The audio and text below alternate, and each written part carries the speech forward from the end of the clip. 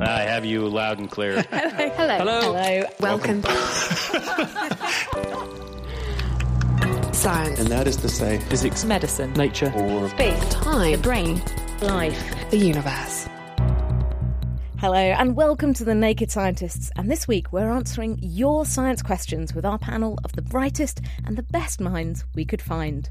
Plus, we'll be discussing the new game-changing cancer treatment and the futuristic world of energy harvesting, and much more. I'm Kat Arney, and this is The Naked Scientists.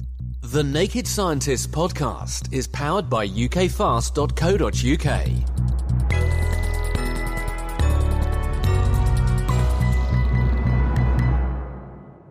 Let's begin by meeting our team of brains, and we have Stuart Higgins. He's our resident physicist from Cambridge University. He works on optoelectronics. That's the use of light in electronic devices like computers and mobile phone screens.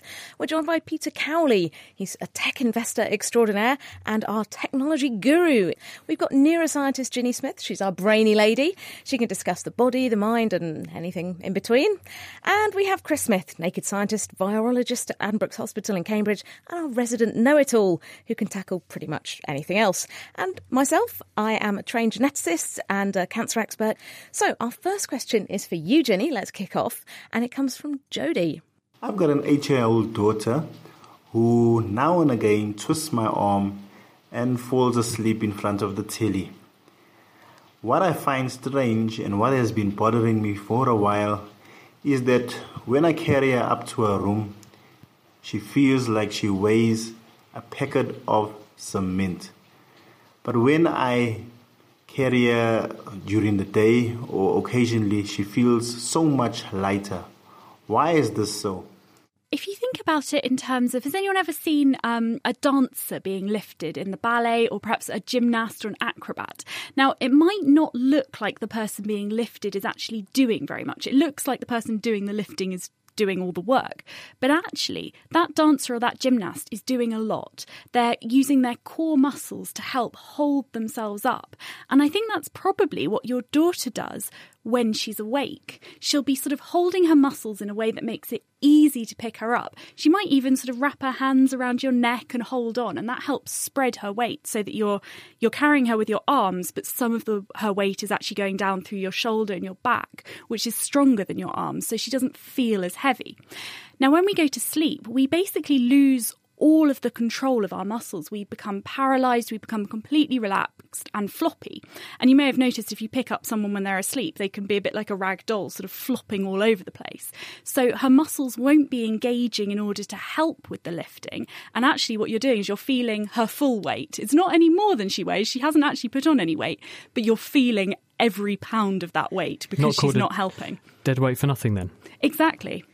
So this is the same principle when someone is dead. They weigh their actual weight, but they're just more difficult to lift. Yeah, and we're just not used to lifting people who aren't helping with the lifting, because normally when you lift someone who's awake, they automatically contract their muscles and do everything they can to make themselves as easy to lift as possible. I used to have a basset hound dog, and she was impossible to pick up because she'd just sort of go all rubbery and become just floppy and really, really difficult to lift. Sometimes toddlers do that as well. If they don't want to be picked up, they'll make themselves really difficult. They'll go completely rigid or, that kind of thing if they're having a tantrum. But most of the time, people try and help. Fantastic. So we've got a question now for you, Peter. Let's have a technical question. Our listener, Martin Burrows, has said, could the internet die? This is a terrible thought. Yes, I think we'd probably live without the internet in time. But let's just unpack the question. I mean, presumably the questioner means, will the internet die completely? But the internet does actually die in short bursts anyway. BBC had what's called a distributed denial of service attack at the end of last year. So the BBC site was down only for a day. It was hardly dying, but it was obviously very ill that day. Countries censor. China censors quite a lot of sites. In the Arab Spring, social media was switched off in a number of countries in the Middle East. So those are ones of the short term. The ones that are sort of not death, but when it's ill, is things like broken submarine cables. That happens remarkably often, trawlers and things. There's a difference between sort of the technical hardware breaking down and then the servers where the internet pages live not being allowed to get through to us. Get through, exactly, yes. There are times when in these situations where it would slow down. But what the question's actually asking, could it ever die? die. Now, I think there's only about 3 different reasons that could happen. One is some sort of global war with threat like that, where the population of the Earth would be badly affected by that, purely because of what was going on in the war. It could be somebody basically ruling the planet would switch it off, or it could be some really massive cosmic or gamma shower. Or something like a solar storm. Exactly, we hear about worries about that could knock out communication systems. But more than that, it would knock out probably most electronics. So, a lot of aircraft would fall out of the sky, telecommunications, and everything. No one could tweet about it because the internet would be broken. Yes. So it would everything would shut down: banking, transport, utilities, power, water, all kinds of things. But of course, one should remember that it's only been about 15 years that the internet's been in mass use, even though it's been around probably about 50 years. So we could recover from that reasonably quickly, I suspect. Thank you. Now we have a question. Well, Stuart, apparently this is your gran who's calling in. As we get old, why do hairs grow down our nostrils? What a fantastic question. I have to say, I have noticed this, particularly with a few of my male friends as they're getting older. Chris, why does nostril hair, and perhaps even ear hair as well, seem to grow when you're older? And also, is there anything you should do about it? Well, you can do what you're doing, Kat, which I noticed you've got your headphones on, so you're covering up the problem. Can't see my hairy Can't ears, see what's going on with your hairy ears. No. It isn't just confined to me. Everybody gets more hairy, gets more hair as they get older. And the reason for this is that the hair that you have on your body is actually sensitive to androgens. These are testosterone-like chemicals. And as you go through life, your testosterone exposure of your hair follicles that grow hair increases, and so therefore you are destined to become hairier as you get older because testosterone encourages those hair follicles to grow more hair. And is this men and women as well? Yeah, it is. And specifically what testosterone or testosterone-like chemicals does is it prolongs what's called the anagen phase of hair. Hair goes through 3 phases. It has an anagen phase when the hair grows. It has a catagen phase when the hair stops growing. The hair follicle switches off, the hair falls out, and then it goes into a telogen phase, which is its resting phase for a little while, and then it starts growing again, back to the start. The testosterone-like signals prolong the length of the anagen phase, and the anagen phase dictates how long the hair's got to grow for. So therefore, you're going to get a longer hair if you make the anagen phase longer. So you will have the same number of hairs on your body, but you will make thicker, bigger, longer hairs in response to testosterone. To come back to your question about women are vulnerable to this, but they tend to be less vulnerable until the age of the menopause, because at the age of the menopause, the level of estrogen in the bloodstream falls down, and estrogen reverses the effect on the hair follicle of testosterone. It stops the hair follicle responding to testosterone. So when the estrogen level comes down a bit, and women do have testosterone, it becomes more dominant, and as a result, you do see more hairs growing. Nose, ears, other parts of your body as well. And what should you do about it? Can you just pluck them out? Very, very painful. I don't know if you tried plucking nasal hair, but some people say this is the strongest stimulus that you can succumb to. Guys around the table. Nose plucking here, guys. No. Makes you cry really, really profoundly. But yes, you can trim them. It's a myth. If you trim the hair, it will grow back more. No evidence for that whatsoever. So you can comfortably clip away and snip away at your nose and ear hair, and you will do it with impunity. You'll be fine. Ginny. Why does this only apply to nose hair and ear hair and basically hair where you don't want it? Why does the hair on your head, particularly for men, get thinner with age then? It does with women as well. And there is a conversion process of turning the testosterone in the bloodstream, or in women, testosterone-like chemicals. It gets converted into dihydrotestosterone in the scalp. And for some reason, certain populations of the hair follicles on the scalp are sensitive, and they die in response to the buildup of testosterone there, or the exposure to testosterone. Because the receptor that does this is on the X chromosome, and men only have one X chromosome, women have 2, if you have the variant of the gene that makes you susceptible to balding, and you're a man, you have that and nothing else, so that you're destined to lose your hair in that male pattern. With women, because you have 2 chances, because there are 2 X chromosomes, and you randomly use one or the other all over your body, then you actually got more chance that you won't see a loss of hair, and also the testosterone levels are lower to start with. So the answer is you need to transplant it from your nose to your head. Anyway, moving swiftly on, we've got a question for you, Stuart, and this is from our listener, John. Why, when scientists discuss terraforming a planet as a backup world for when we destroy Earth, they always talk about Mars? Terraforming Mars would take a massive amount of energy, resources and time, possibly bankrupting Earth and speeding its demise. Why does no one talk about Venus, almost a twin planet of Earth with the same gravity? So, why do we have The Martian, the film, and not The Venusian? Well, it's a really interesting question. So maybe I should start off with that terraforming is this proposal, this hypothetical idea that we could go to another planet and somehow do some very large-scale engineering project that would change the environment into a living, habitable environment, a bit like the Earth. So people often think of going to Mars and trying to give it an atmosphere. And it's a good question. Why not Venus? It's a planet that is very similar in size to the Earth. It's about got 90% of the strength of the gravity, so it'd be similar in that respect. But actually, it's almost highlighted in the question that it's a real problem in terms of the energy required. So Venus is a very chaotic environment. It's an atmosphere made of kind of 95% carbon dioxide. It's incredibly high density. So on the surface of Venus, the pressure of the atmosphere pulling down you is 92 times the pressure that you'd find on Earth. That's just because there's so much gas in the atmosphere weighing down on you on the surface, is it? There is just so much carbon dioxide in the atmosphere, and you know, as a comparison, that's like standing 900 meters under the surface of the sea. It's huge pressure. You get squished, absolutely squished by everything. Also, the temperature as well on the surface about 450 degrees C, so it's hotter than your oven on the surface. So you're effectively, a pancake. Yeah, you're a pancake on the surface there. How did all that gas get in the atmosphere in the first place? Why is the Earth not like that? So that's a really interesting question. So there are arguments around whether different planets, say Mars or Venus, were more like the Earth in times gone by. And one of the issues, actually, one of the big differences between Venus and Mars and the Earth is that the Earth has a magnetic field. And that's because we have convection currents of materials in the Earth's core that create this magnetic field. And that protects us from something called the solar wind. The solar wind is a lot of basically highly energized particles flying off the sun and striking the atmosphere of the Earth. And the magnetic field, in our case, protects us from that. In the case of Venus and Mars, that's not there to protect it. So even when you do get things such as oxygen forming, those molecules can be interacted, bashed into by the solar wind and taken off into space. So they wouldn't even collect there to start off with. Thanks very much, Stuart. What you end up with is, in effect, this sequence that you've added, precisely inserted in the targeted position in the genome. In this month's Naked Genetics podcast, we look at the hottest new biotechnology technique to hit the headlines since forever. CRISPR has big implications for health, plus linking genetics to lifestyle, and our gene of the month is black and white and very cute. Listen and download now at nakedscientist.com/genetics. You're listening to The Naked Scientists, and this week we're taking all your burning questions and putting them to our panel of experts. Later on, we'll be finding out if animals get stressed out and discovering the secrets of the dark web. But if you're sat at home searching for answers to your science questions, you can email them to us at chris@thenakedscientist.com, and we'll hopefully find an answer for you next time round. Now, Kat, there's been a big news story out this week, which was about the new way of treating cancer with so-called immunotherapy.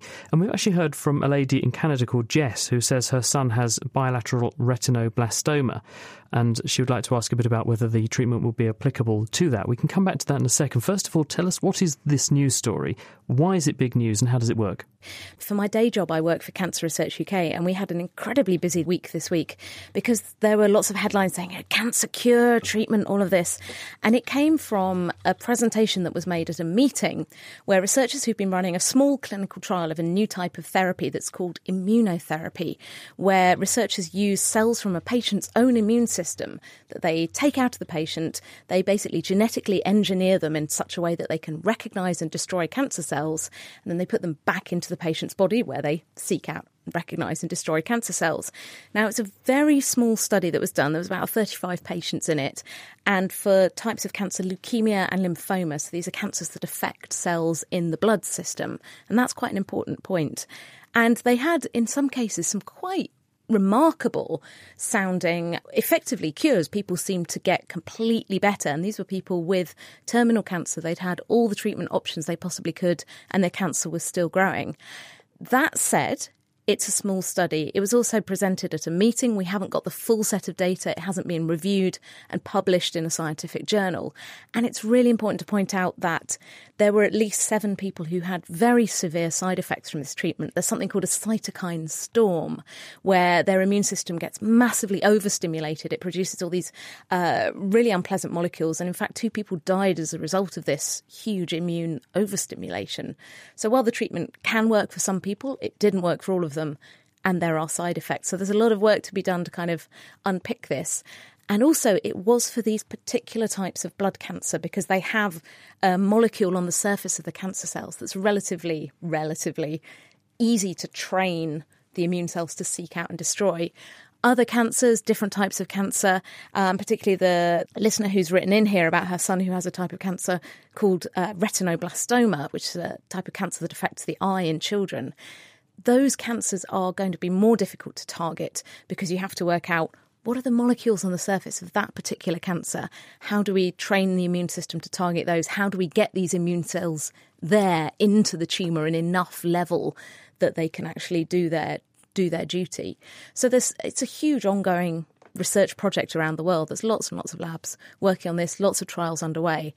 And it is really exciting. And certainly I've worked at Cancer Research UK for 11 years now, and it is very exciting stuff, but it's not the cure for cancer right now. Just to return to Jess's question about retinoblastoma. Retinoblastoma is a tumour in the back of the eye. It is caused by inheriting a faulty copy of a gene that stops cells dividing when something goes wrong. And this means that there is a high likelihood that an individual who has this change to their DNA will develop a cancer not just in one eye, but in both eyes and at a very young age. Now, the problem with treating this treatment or using this same treatment that we've heard about for the blood cancer on retinoblastoma, as Kat says, you need to find a marker which would single out the cancer cells from healthy tissue.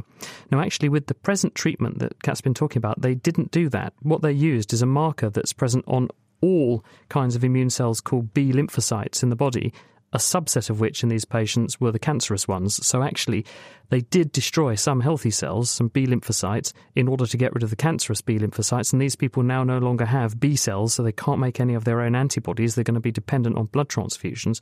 But there is currently no marker that we know of that we could use specifically for these retinal cells that might be cancerous, which would prevent the immune system from damaging a healthy retinal cell as well. And we don't want to send someone blind unnecessarily. So at this stage, it needs a lot more work, as you say, doesn't it?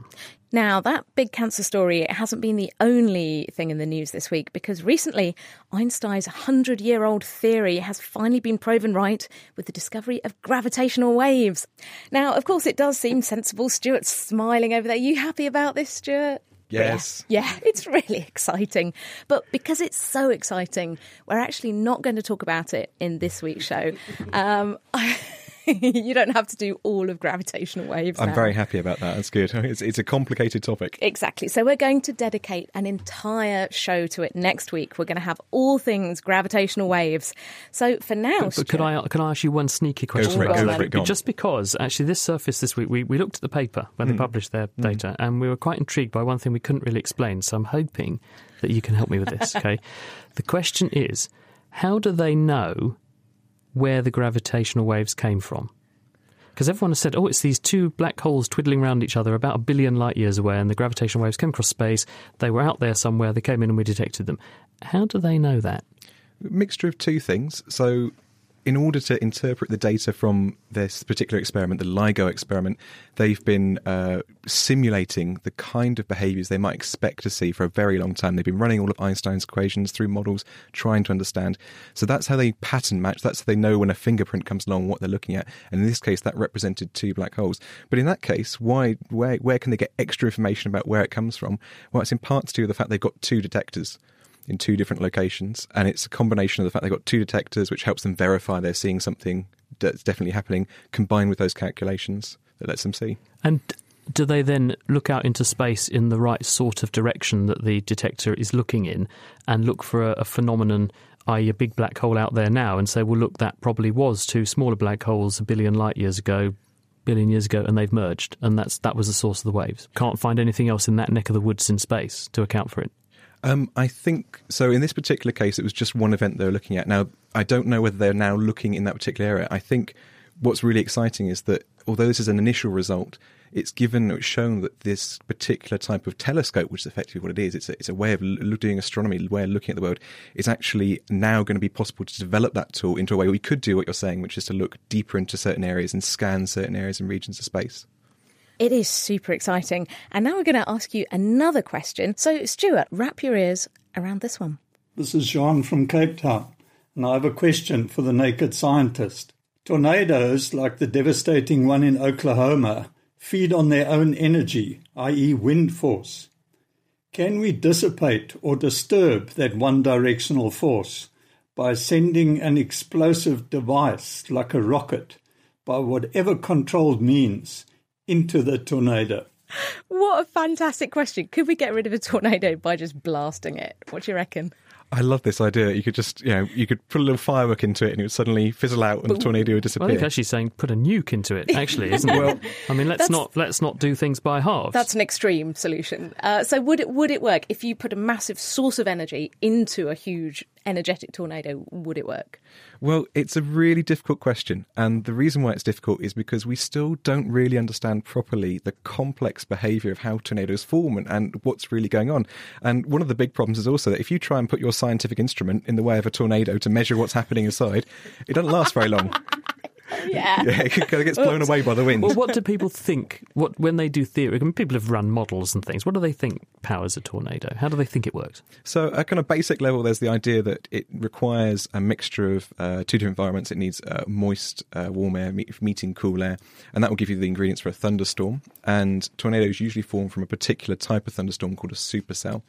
And the argument generally is that if you have, say, a surfaced wind blowing in one direction and winds at a higher level blowing in another direction, you get this rotating funnel forming, and that if you have an updraft, you might turn what is a horizontal funnel into a vertical one where it touches down and becomes a tornado. So that's kind of the theory. Now, it's still very complicated. It's still not very well known. So in terms of, I wanted to do some calculations. I really wanted to try and work out some numbers, but it's not really meaningful without a better understanding of what it is.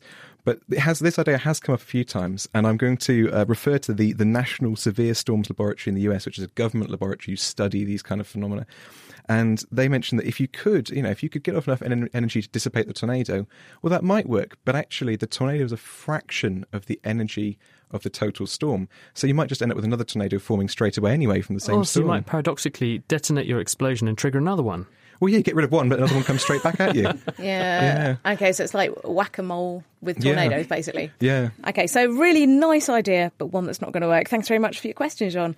We've had a question in from Anthony. I think this one's probably for you, Ginny. And I speak as someone who also gets very, very stressed. This is a question about stress. And Anthony says, what happens in the body with chronic stress? And also, do animals get stressed?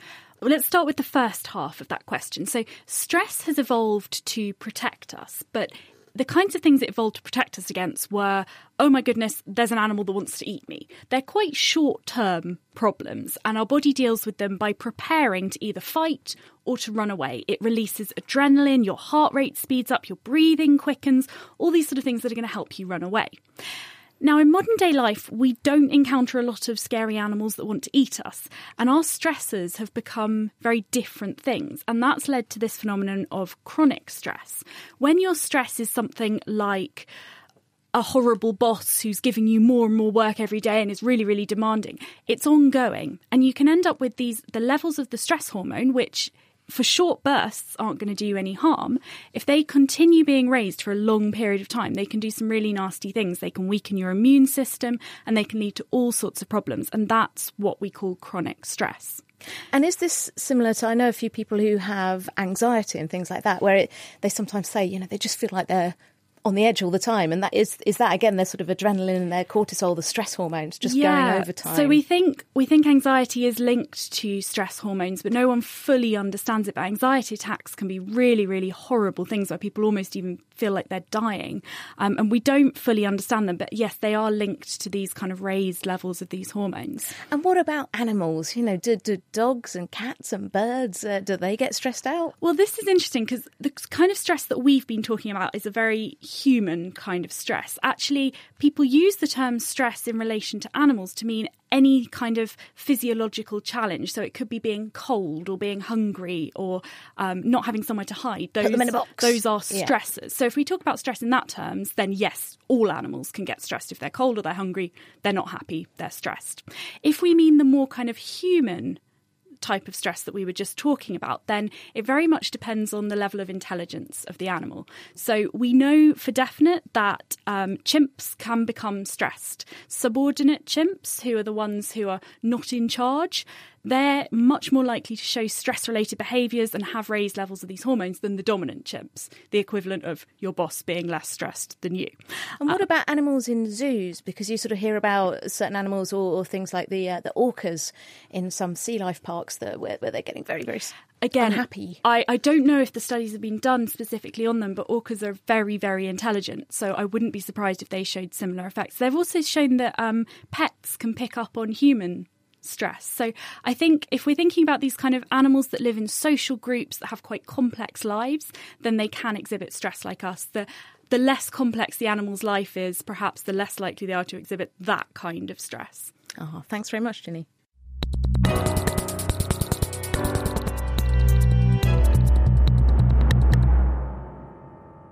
This is The Naked Scientists with Chris Smith, Kat Arney, Peter Cowley, Ginny Smith and Stuart Higgins. This week we're answering your science questions. All you have to do is send them in. You can email chris@thenakedscientist.com or tweet @nakedscientists. Peter, here's a question for you. We've had Sine, who has asked, how do we store solar and wind energy? Because this is a big problem with renewables, isn't it? That you can generate them, but you just can't keep them. Yes, well, I assume the question means how do you store them not in its current form? So the concept of storing photons. The sun's a good, exactly, good or storage storing the moving air molecules. Tornado, it's a great source of energy there, isn't there? Yeah, so what it means is how do you store them once you be converted to something else? And of course, there are all kinds of different ways of doing that, but the three main ones, which are chemical, so you charge a battery and discharge the battery, so you're storing the energy from solar or wind, and you can use it again at other times. Particularly, that moves the energy production from, say, daytime to nighttime. Kinetic, so flywheels, things where you're changing the energy into something that's kinetic, which can then be run down again.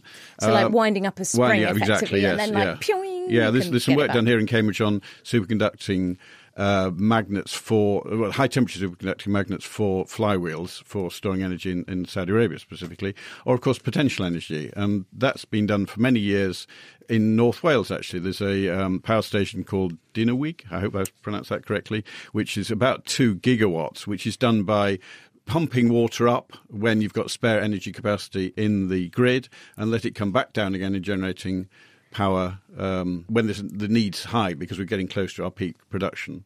And where are the innovations coming from? Because I know people like Tesla in the States, they're very excited about trying to get better batteries, but it does feel that although there's been a lot of emphasis on more efficient solar panels and stuff, doesn't really seem to be a lot of emphasis on making better storage techniques or better batteries. Well, actually, yeah, the battery's a different issue altogether. That's to do with the chemistry of the battery, and that's obviously not satisfying us. Our mobile phones don't last long enough, etc., or our smartwatches, which we'll talk about in a few minutes, no doubt.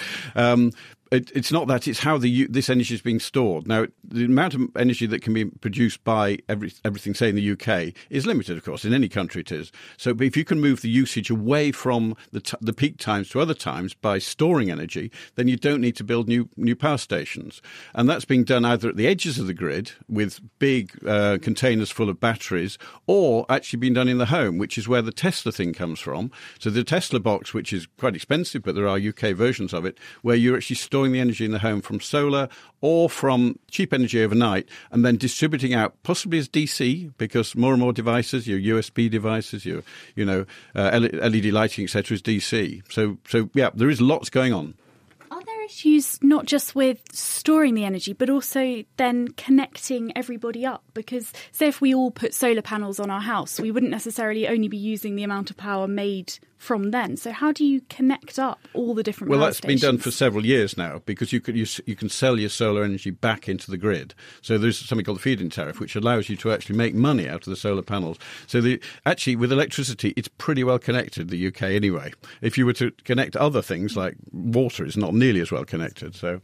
And it's really interesting because there's the other side of that as well, which is the usage. So there's a lot of research into smart grids, which is the idea of can you do clever things with all these connected electrical devices? So there's a study in London, or a company in London, that's looking at, can they shut down the air conditioning in a particular hotel for a few hours that would reduce demand, allow you to moderate the flow of energy coming in and out of the system, and to try and meet some of those demands, and actually do things on the other side, on the consumption side as well. It's sort of knowing what are priority things. Like you wouldn't want to turn off someone's life support machine, for example, in order to meet the demands of the grid. But my fridge really won't care if it's interrupted for 5 minutes when everyone's turning their kettle on because their favourite telly programme has gone to adverts. And so you can dynamically shift power around the grid to make it more efficient, so we don't have to keep loads of power stations sort of running on standby to make up or mop up the shortfall. That is going to be happening. The smart meters and all our devices in time will, so we won't actually have control over when the fridges or the freezer's on and off. Of course, if we want lights on, we're allowed to switch those on. But you must sit in the dark. Hopefully we keep the radios on. That'd be great. So there's a related thing, Peter, that I gather you've been looking into this week. So I remember from my secondary school science lessons then, everything, all processes give off waste energy, whether that's heat or a bit of movement or sound or anything like that. Now, in the world of noisy washing machines, things moving, cars, mobile phones getting warm, this seems like maybe an untapped resource. So is there any way of harvesting this spare or wasted energy? Tell me about this. It is a huge untapped resource, as you can imagine, and it's been done for many years. I mean, winding up a watch, which goes back perhaps 600-700 years, you're actually winding up from energy from your hand, which is to do with food producing energy, which is then stored in a spring. I've actually got two watches on for some strange reason today. I've got one that winds automatically, which is a Swiss one, which is a very nice one. So when you wiggle your wrist, it winds up. So is there a weight in there or something that's wiggling? There is something that rotates and the spring's built up. So it basically runs overnight. So when I've taken it off, so it'll actually work for about sort of 24 hours. On my other wrist, I have a smartwatch. Do you have to plug in your smartwatch overnight and you do, charge unfortunately. It's terrible. So tell us some examples of how this spare energy, how can it be generated and how can we trap it and harvest it? There's a smart pavement slab that's been around for some time, which doesn't generate much power, but does actually show the importance of saving energy. So this is when people step on the pavement. Correct. It only generates a few milliwatt hours. So it won't generate very much unless you've got huge crowds. There's a lot of work going on in, as you know, Internet of Things, lots of devices out there. These sensors need some sort of power. The power's got to come from somewhere. It can't always come from solar power. It can't come from batteries because you have to change those. So actually collecting energy from vibrations, collecting energy from movement, collecting energy from temperature variations. There's work also that's been mentioned in the BBC site quite recently was to do with pacemakers have batteries. Batteries need changing unless you charge them externally. But there's an awful lot going on in the body with temperature changes and movement. So why can't you actually just take the energy from that? And somebody tried it on a pig's heart, actually. And a pig's heart, just the movement of the heart will generate 5 times more than you need on a pacemaker. Stuart? Yeah, so that's really interesting because there's a whole field of research called thermoelectrics, which is the idea of can you use materials to directly generate a voltage, to directly generate the power? And that's actually something we do at the physics department in the University of Cambridge, is look into those different materials and try and understand, can we convert that into a voltage directly from the heat around the system? Because you can generate a voltage, can't you, by just having two things at different temperatures? Yes, yeah, so that's the thermoelectric effect. It's just having two things at different temperatures, they will naturally form a voltage in certain materials. Oh, fantastic. Well, I wonder if in my morning shower, just because my bathroom's warm, maybe I can make my coffee with that energy. Thanks very much, guys. Chris, we've got a sniffly question from Staffan here. Can you have more than one cold at a time? And how could you tell? Originally, we thought the answer to that question was no. And the reason we thought the answer to that question was no is that when you are infected with a cold, which is a virus, the virus goes into the cells lining your nose and throat and possibly your lungs, and it triggers what we call an interferon response. The virus trips over various molecular tripwires inside your cells, triggering the cells to sound an alarm. And that alarm signal spreads to all of the other surrounding cells and goes systemically through your body. And it puts your other cells into an antivirus state, making them very hard to infect and very hard, or much harder, for viruses to grow in those cells. So we went around saying, well, we therefore think it's unlikely you'll suffer from more than one virus infection at a time. Now, in the last 10 years or so, though, we have, certainly in our hospital, but almost universally in most first world hospitals, we've switched over to what we call molecular diagnostics now. And this is where people send in blood samples, or they send in samples of swabs from their nose and throat when they've got various respiratory illnesses. And we extract the DNA and RNA, its chemical relative, from those swabs, and then we read the genetic message to see which virus signatures we can pick up. And what we're routinely seeing now is that there are people with 3, 4, in some cases 5 different virus infections recoverable at the same time. So while it's probably true that you will get this very powerful immune response, including the release of this chemical interferon, when you have a virus infection, it's also true that you are not put into a completely resistant state and you can succumb to multiple viruses at once. We know what they are, and we also know that they can do what's called synergize. If you've got two things going on at once, they can make you worse than if you have just one thing badly. Because I've had a really horrific stomach bug over the past sort of week or so, you know, the full like up and down and feeling grotty. So am I going to be immune to getting something like that again? Well, there are a number of aspects to this. When you have had an infection, then you will develop a neutralising antibody response to the thing you have just succumbed to. And what that means is your immune system has seen what it looks like, it makes antibodies and it makes an immune memory, which includes making more antibodies for the long term, but also white blood cells capable of attacking cells that have got that virus in. Great, you're not going to catch that virus again. But a lot of these viruses use a chemical called RNA as their genetic material instead of DNA. And RNA, unlike DNA, which is double-stranded, one strand is the genetic mirror image of the other. It's like a backup copy. So if something goes wrong with one strand, you've got the backup image to fall back on. RNA, just a single strand of genetic information. And if that changes through a process called mutation, then you change what the virus looks like. It's like a molecular facelift for a virus. And what that means is that you just don't recognise it for what it is, and it can come again. And this is exactly what the flu does, and it can come again and again and again. Norovirus, which if you've had a really bad dose of upset stomach, is a good contender. Norovirus changes probably faster than any other virus that we know of. Roughly 1 in every 100 genetic letters that it makes is going to have a genetic spelling error in it. And the harsh reality with norovirus is that in every milliliter of what leaves your body, upwards or downwards when you're infected with noro, there's enough virus in that 1 milliliter to infect the entire population of the world. Well, that's a joyful thought for us all. It's hard not to catch it. And I apologise for everyone I may have infected in the past week. This is for you, Ginny. This is our listener, David Nichols. My question is, why aren't all human beings ambidextrous? In other words, from an evolutionary perspective, is there any advantage to us for favouring one hand over the other? Ginny, what do you reckon? Well, the answer to this is we don't fully understand why we have handedness and why around 9 out of 10 of us worldwide are right-handed. From an evolutionary point of view, we know that it's been like this for a very long time because there are some cave paintings from between 10 and 30,000 years ago, where what the people did was they put one hand on the cave wall and they used their other hand to hold a pipe and they blew paint through it and then took their hand away. So they left like an outline of their hand. And if you're right-handed, you'd do that by putting your left hand on the wall and blowing through the pipe in your right hand. And if you're left-handed, you'd actually do it the other way around. And the proportions of right and left hands are exactly as you'd expect if they have the same proportion of right and left-handers as we do now. So it's obviously been around for a very long time. There may actually, interestingly, be some advantages to being a left-hander in a right-handed world, because if you see this nowadays in sport, there are some advantages to being unexpected, and it may have been that when there was a lot more hand-to-hand combat, the lefties actually had a bit of an advantage, but only if there weren't very many of them. So you get this interesting kind of evolution where there's a benefit to being the odd one out. Why we even have handedness? It's likely to be down to the fact that we're not completely symmetrical on the inside. I mean, we've only got one heart, which is on the left-hand side, for example, and our brains are equally non-symmetrical.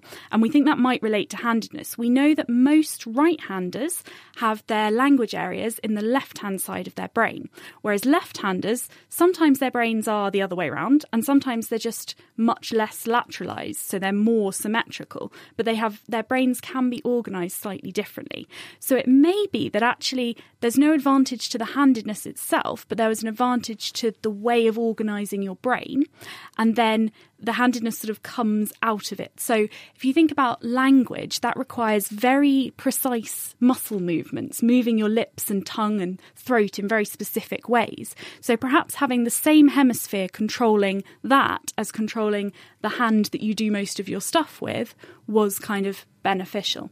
Thanks very much, Ginny. I think I also saw kangaroos have handedness was announced recently, but they don't have language as far as I know, Ginny. That's true. And really interestingly, they tend to be lefties. Yeah, I wonder why. Who knows?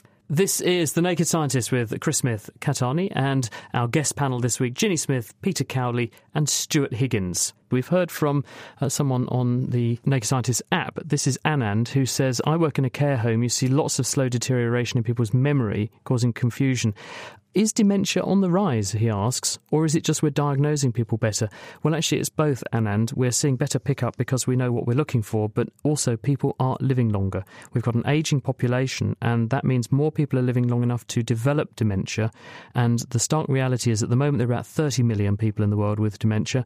Within the next 30 years or so, that number's set to climb to 150 million. It could be as much as a third of the population of some Western countries. So certainly governments are very, very worried about how we're going to care for these people with these problems in future. Great question. And we've got another question in here from our listener, Geoffrey Cobb, who says, how long does it take a comet to form? So, Stuart, I think you should answer this one. Well, for a start, what is a comet and how long does it take one to form? So a comet is this mixture of frozen gases and frozen ice and dust compacted together into an object. And it's different to a meteor, so it's different to just the rock that we see, because comets in particular have this phenomenon that as they come into our solar system, as they get near to the sun, they get bathed in sunlight, that some of these gases will start to melt and vaporize, and that's what gives comets its atmosphere and sometimes its tail that travels across the universe. And so how long do they take to form? One kind of get asked, where do they come from? So it goes all the way back to the start of our solar system, so 4.6 billion years ago, where the solar system basically consists of a large cloud of dust and particles in a large field. And over time, these dust particles will start to aggregate, start to clump together and form combinations of material that got larger and larger. Now, some of those went on to become very big and become planets, but some of them remained quite small and developed into comets. And it's very difficult to say exactly how long they take to form because it's a very long time ago. So things that are a very long time back, we have quite large uncertainty, quite large error bars on our calculations. But some of the estimates put it around 10,000 to 100,000 years for the comet to form into the form it is. And surrounding our solar system is something called the Oort cloud, which is this giant cloud of comets that are just sitting there waiting there. And occasionally one of them gets bashed into and starts its journey into our solar system and either does an orbit around the sun or goes crashing into a planet or crashing in and out again. I guess that's like the 67p. Oh, God, I'm going to try and say it. Come on, Chris, you can say it. 67p Churyumov-Gerasimenko. Gerasimenko. Because that was a very impressive comet in our solar system that we actually managed to land something on. Incredibly impressive. And just to show how recent and how our understanding of comets is still developing, in the last few weeks, the Rosetta mission has actually announced some new results saying that their spacecraft, Rosetta, which is orbiting this comet, has been doing some measurements to understand the composition of the comet. And actually, we thought maybe what's a comet like inside? It's got caverns, it's got holes, but actually they're very uniform. This dust and frozen mix is very uniform throughout the entire comet. I do love the idea. They're like the stuff at the back of the freezer of the universe, aren't they? Really, all this stuff that was there and has always been there. And that's why it's so exciting, because it can tell us something about the very origins of our solar system. Absolutely fantastic stuff. Chris, here's one for you from our listener Michael, who says, why isn't spicy considered a taste? Now, I had some very spicy chicken wings yesterday and they tasted pretty good to me, but is spicy not an official taste? Well, actually, as someone wrote on the Naked Scientist web forum, which you can go to nakedscientist.com/forum, they said, rub some chili in your eye and you'll then understand it's not about taste, it's about pain. And the answer to this question is actually an anatomical one and a functional one. We tend to talk about 5 different tastes or taste sensations: bitter, sweet, salty and sour. And they are recorded or detected on your tongue by what we call taste buds, which are specialised clusters of nerve endings which are covered in receptors. These are molecules that can lock onto various things in food, and they then signal to the nerve and tell the nerve to fire off impulses to your brainstem, which then tells your brain, this is what I am tasting. And that's confined to the tongue. And there are 2 nerves that do that job. There's a nerve at the anterior, the front 2/3 of the tongue, called the chorda tympani, which supplies some of those taste sensations. There's another nerve called the glossopharyngeal nerve, which is the back third of the tongue. Now, pain, on the other hand, is not restricted just to the tongue, and chili is pain. You can sense those sensations all around your mouth cavity, all over your tongue, and in your throat. And chili is capsaicin, that's the molecule, and it binds onto a totally different class of nerve fibres called C fibres. They have on their surface a certain molecular docking station, a receptor called TRPV1, and when the capsaicin binds onto them, it triggers a burning or heat sensation. Those same nerve fibres also tell you whether things are hot or cold. So in other words, what we call taste is detected in a very special way, in a very special place, by a very special cluster of nerves. Those pain sensations are detected alongside all the other sensations you can feel in your mouth by the trigeminal nerve, so it's anatomically different and it's functionally different. Therefore, we don't regard the chili pepper taste as a taste, we regard it as a sensation. And presumably this is why the saying goes, a really, really hot curry or a chili will burn on the way out as well as the way in. You don't have very many of those pain fibres innervating, if any at all, innervating the rest of your GI tract. But your mouth and your bottom end, those actually are made by the outer layer of your body, embryologically, the outer coating of your developing embryo, growing in and uniting with your gut tube at each end and taking with it the kinds of nerves that are there. And your trigeminal nerve is the nerve concerned. And that's the one that's got the receptors for chili, which is why, yes, you're very sensitive on the way in and very sensitive on the way out if it's a hot one. Now let's have a completely different question for you, Peter. Let's delve into the internet underworld with Abby's question. I wanted to know, what is the dark web and should we be worried about it? Wow, should we? What is the dark web? Well, let's define that first. So the web that we know it usually, which is the stuff you can get out via a search engine, Google or Bing or something, is about 50 billion pages nowadays. Now, the next level down is so-called the deep web. This is not accessible by a search engine. This is massively bigger. This is 500 times bigger than that. That's 25 quadrillion pages out there. What sort of stuff is in the deep web, then? Stuff that you can't get out, that the search engine can't get out. So stuff where you've got to have logged in. So you log in to, say, your bank account or whatever. Or a corporate intranet or something like that. Exactly, something where you log into but it. Okay. Something where you've got through the internet to get to it. Something where the web page changes depending on certain factors. So that is absolutely astronomical, and it's probably not even immeasurable. So, and part of the deep web, difficult to get at, is called the dark web, and that is minute in comparison. This is probably just a few tens or low hundreds of thousands of pages, so absolutely tiny. So what's in this dark web, and then how do you get to it? Yeah, well, first of all, how you get to it, you have to get to it, and for the research for this programme, I didn't dare go onto it because you have to load some rather dodgy-looking software onto your PC or your laptop. So you get to it by having some special software on the machine, which then effectively completely anonymises you, and all the traffic, which goes over the public internet, is all completely hidden from anything else. It's the Tor browser, isn't it? The Tor browser, exactly. Router, so you have used it, have you, Chris? I don't. We'll talk about it later. Well, we do hear. So people are using this completely anonymous function to do, I'm sure, some completely non-nefarious things, but also we do hear about nefarious things. So being the nefarious done. thing, which is probably the dark web itself, is really dodgy stuff. You know, buying it's basically and selling. Sex and drugs, It's isn't sex it? and drugs, exactly, and weapons, and violence. exactly, and but also the terrorists use it. There's anything where you want to hide yourself completely away, and so. Are we worried about it? Probably not. I mean, there are people worried about it. The NSA, GCHQ, MI6, there's a whole stack of security forces who are trying to dig around there because they'll be able to generate all kinds of information which will lead to criminals being found. But I think as a normal member of the population, we shouldn't worry about it. There's plenty of criminality going on anyway. Yeah, exactly. You should worry about it. Stuart. Yeah, and there's a real irony behind this as well, because the Tor router, the Onion router, which you referred to, this software was developed originally by the US government as a means. So it's kind of come a bit full circle. They're now trying to hack something that was originally developed as a government project, and it really goes to the heart of that debate of privacy and encryption that we're currently having. Also, if you want to catch people doing naughty things, you need to allow them to do the naughty thing in a way that you can monitor. So actually having the dark web there in a way that you can monitor it, but without them knowing you're monitoring it, is kind of good in some respects, isn't it? Well, it depends, yeah, and this is the challenge. Tor is not foolproof. We don't really understand. We don't know exactly how anonymous things are, and actually true anonymity on the web is a very hard thing to achieve. We'll go from the dark web to basically dark consciousness. So here's a question from our listener, Nur. I guess I'll put this one to you, Chris. And they say, do you dream under anaesthetic? Almost certainly not. The reason is that when you go to sleep and you have what's called physiological, normal sleep, this is a very organised process of brain activity. And sleeping occurs when you go through a phase of sleep which is called REM, rapid eye movement sleep. And you can see when this is happening to somebody, because if you look at them when they are sleeping, you will see their eyelids flicking because their eyeballs are moving around underneath their eyelids. If you wake someone up when they're doing that and ask them, do you remember anything? Do you recall anything? They will almost overwhelmingly say, I was just having a dream.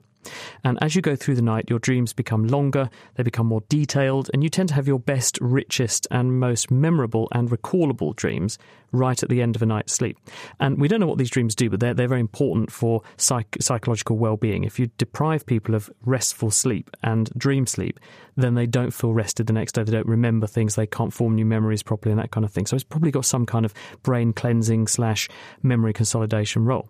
But when you put people to sleep with an anaesthetic agent, anaesthetics disrupt the membranes of nerve cells, and what they do is make nerve cells become less active than they should be. They increase the activity of inhibitory nerve signals in the brain, and they decrease the excitation in the brain. And as a result, they just basically shut down your brain for the most part. There are some that work slightly differently, but that's the general process. And so all they do is just turn you into an unconscious individual with very low levels of brain activity, not this organised pattern of dream activity. So you do not dream when you're under an anaesthetic, although when you're waking up you may have some bizarre experiences because your brain is just beginning to kick in and return to consciousness. And so some people do describe some rather strange memories as they wake up from an anaesthetic, but that's not when they were actually anaesthetised. So we're getting close to the end of the show, but hopefully we have time to answer this time-based question from our listener, Anthony. Stuart, what do you think about this? Why do we have a 24-hour day? So this is really interesting because it's actually a historical question. So that historians have attributed this division of the day into 24 hours to the ancient Egyptians. And the idea is that they had 10 hours for the daytime, 10 hours for the nighttime, plus 2 hours each for the dusk and dawn. And that's what formed the 24-hour clock. And there's an idea that this might have been linked to the number of stars that astronomers were seeing in the night sky at that time, that maybe there was around 12 stars that occurred during different phases of the night. And that's what gives us our 24-hour clock. But where does the 60 minutes and the 60 seconds come from? So that's even more interesting. It's not from the same place. And so this idea of 60, this base 60 system, when I say base 60, what I mean is that we start counting from 0 to 59. That's the number of digits that represent our time. That's kind of goes back to the Babylonians and the idea that they were fascinated with this idea of 60. And we're not too sure why, but historians think, or people have speculated, that it's actually due to the fact that 60 is a very good number for dividing into different fractions. And that's where the base of the 60 minutes and the 60 seconds come from. But would it work if we, say, had metric time? How would that be possible? Would that, or just completely confusing for everyone? So it's important to specify what we mean by metric time. So our SI unit of time, the base unit that scientists use to measure time, is the second, and that's standard. You get milliseconds though, so that's going from sort of base 60 into decimal. Yeah, so that is already a metric, a decimalised form of time. And so that's commonly used throughout the sciences because it's easy to work with. We like counting to 10. And actually, it's a real problem because if you think about how computers work, which are reliant on date and time, how to record that in a computer is a really challenging problem. So most, or a lot of systems, in particular ones that are based on an architecture called Unix, use a specific point that's the start of time. They use January the 1st, 1970. And that's what led to the Millennium Bug, wasn't it? It was one of the reasons. So the Millennium Bug specifically was about what happens when the programs were being a bit lazy and only recorded the last 2 digits of the date, so like 00 or 01. But there's actually a proposed problem coming up in 2038, which is where basically we ran out of space to store the number of seconds since 1970, which is how computers count time. So what will they do about the Unix timestamp problem then when we potentially run out of space? Is there a new solution to surmount that? Yeah, so the problem is down to basically how much space you allocate in the computer to count the number of seconds. So what Unix time means is that the computer is just counting from 0 seconds, the 1st of January 1970, up to the current time in seconds. And that has its own problems because actually the solar year and the solar times are all complicated. There's leap seconds. We need to adjust for the rotation of the Earth moving. It's a very complicated issue. But what you can do, of course, is just redesign your system. And if you implement basically software updates, that's what you need to do. Update your system. Very important. Another update coming my way. Thank you very much. And sadly, that is all we have time for. So a very big thank you to our wonderful panel this week. That's Chris Smith, Ginny Smith, Peter Cowley and Stuart Higgins. Many thanks to Connie Orbach for production this week. Join us next week when we're going to look at the A to Z of gravitational waves. So if you've got any theories, queries or quandaries, just send them in to chris@thenakedscientist.com. The Naked Scientist comes to you from Cambridge University and is supported by the EPSLC, the STFC and Rolls-Royce. Until next week, goodbye from me and the rest of the Naked Scientist team.